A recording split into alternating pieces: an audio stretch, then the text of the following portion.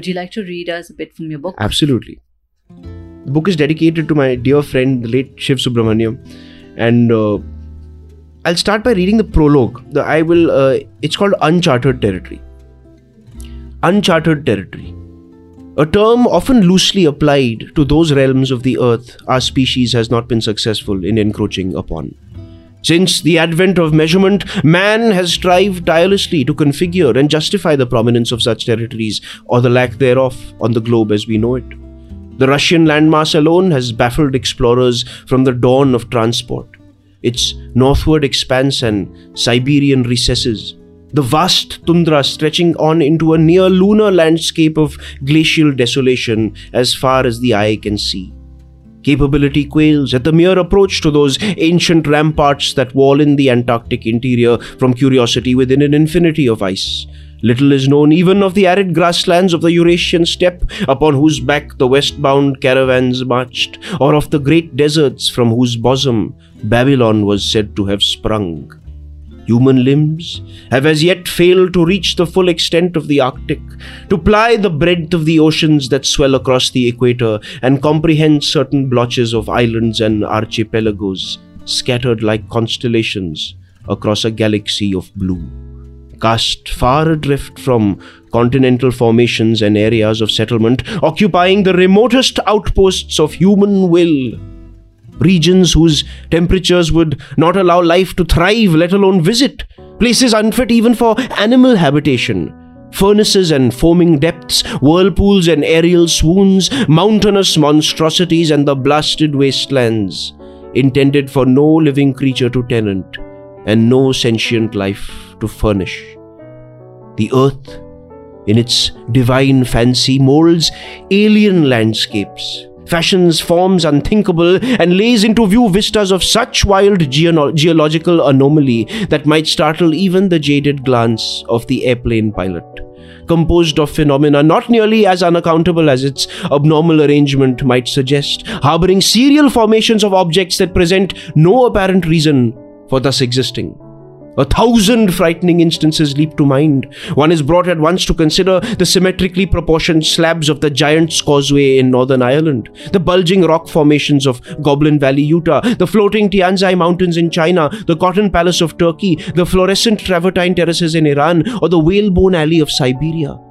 The mind marvels at the technicolored mountains of Peru, reels at the bloodfalls of the Antarctic, halts at the Silfra tectonic rift in Iceland, and whirls into the crooked forests of Transylvania, right into the Rikat Eye of the Sahara, petrified by the properties of Lake Nitron, perplexed by the swollen dragon trees of Socotra, the gargantuan Al-Nasla rock formation of Saudi Arabia, the monolith of Uluru in Australia, the 7 stone giants of the Ural Mountains, even the Rorschach splattering of acid pools in Ethiopia, and the mineralized mosaics across parts of northern British Columbia. Through the ages, cartographers, mapping expeditions, and topographical surveys have labored to fill in the blanks in the chart, replacing hypothetical landforms with concrete relief features, often journeying to the ends of the earth to corroborate their scenic speculations. Our forebears had not half our means at their disposal when contemplating the earth and its mystery. Yet they envisaged order, exercised a will upon their external world, contrived battlements, led one kingdom to another for the melding of all the material world and its contents in favor of arranging dominion over the unconquerable infinite, shook their fists at the Almighty when chance partook of their voyages, and led us to the flowering of another age when their accomplishments would hold fruit. It took only an endeavor as brazen as satellite mapping to render clear and detectable every conceivable aspect and visible feature of physical reality. One could now accurately determine and account for the entirety of the Earth's surface, its most far-flung corners and its blankest oceans, and with the aid of an all-seeing eye, even observe those fragments of our planet hitherto untraversed. Hence, for those with the benefit of a satellite view, the term uncharted pertains principally to that which lies beyond the bounds of chartable space, both aerial and terrestrial, beyond the spectrum of the 5 senses, and certainly beyond any means of measurement or recording as yet devised. Even in an age of mechanical ingenuity, there are terrains over which no aerial survey can fly. Be it the attempted gridding of the ocean floor constituting a good 70% of the chart, or even the ineffectual excavation of immense caverns, untraceable and multitudinous in depth and direction. And so, just as the human brain harnesses but a minute fraction of its capable apparatus, our own worldly habitat is said to present an infinitude of such scenes of aberration that suggest the occupation of a good 1/3 of the planet's surface and more than half its atmosphere.